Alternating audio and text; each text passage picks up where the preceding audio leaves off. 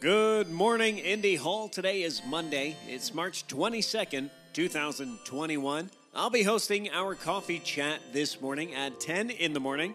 And then I would love for you to join us at 1 p.m. this afternoon for our third installment of the Remote Roundtable series. We are having a candid and personal conversation about mental wellness during the pandemic. Catch that conversation live and become a part of the discussion after we watch the panel. Here's something useful. Hey, plan to be outside for part of the day today. And when I say plan to be outside, I mean put it in your calendar, your to-dos, your reminders, whatever dictates your day. Tell yourself to go outside. Here's something a little less useful. É boa. Ó, na mãozinha.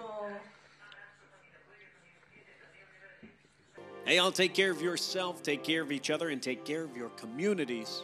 I'll see you online.